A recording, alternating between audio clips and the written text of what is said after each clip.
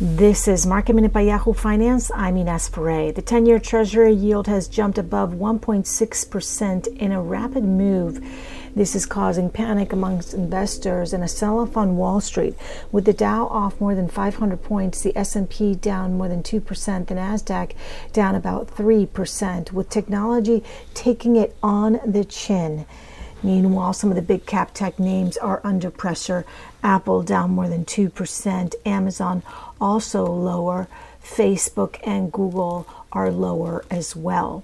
Tesla is down more than 7% right now. And taking a look at some of the financials, those are also lower. All 11 sectors of the S&P 500 are lower today. For more Market Minute news, head to yahoofinance.com.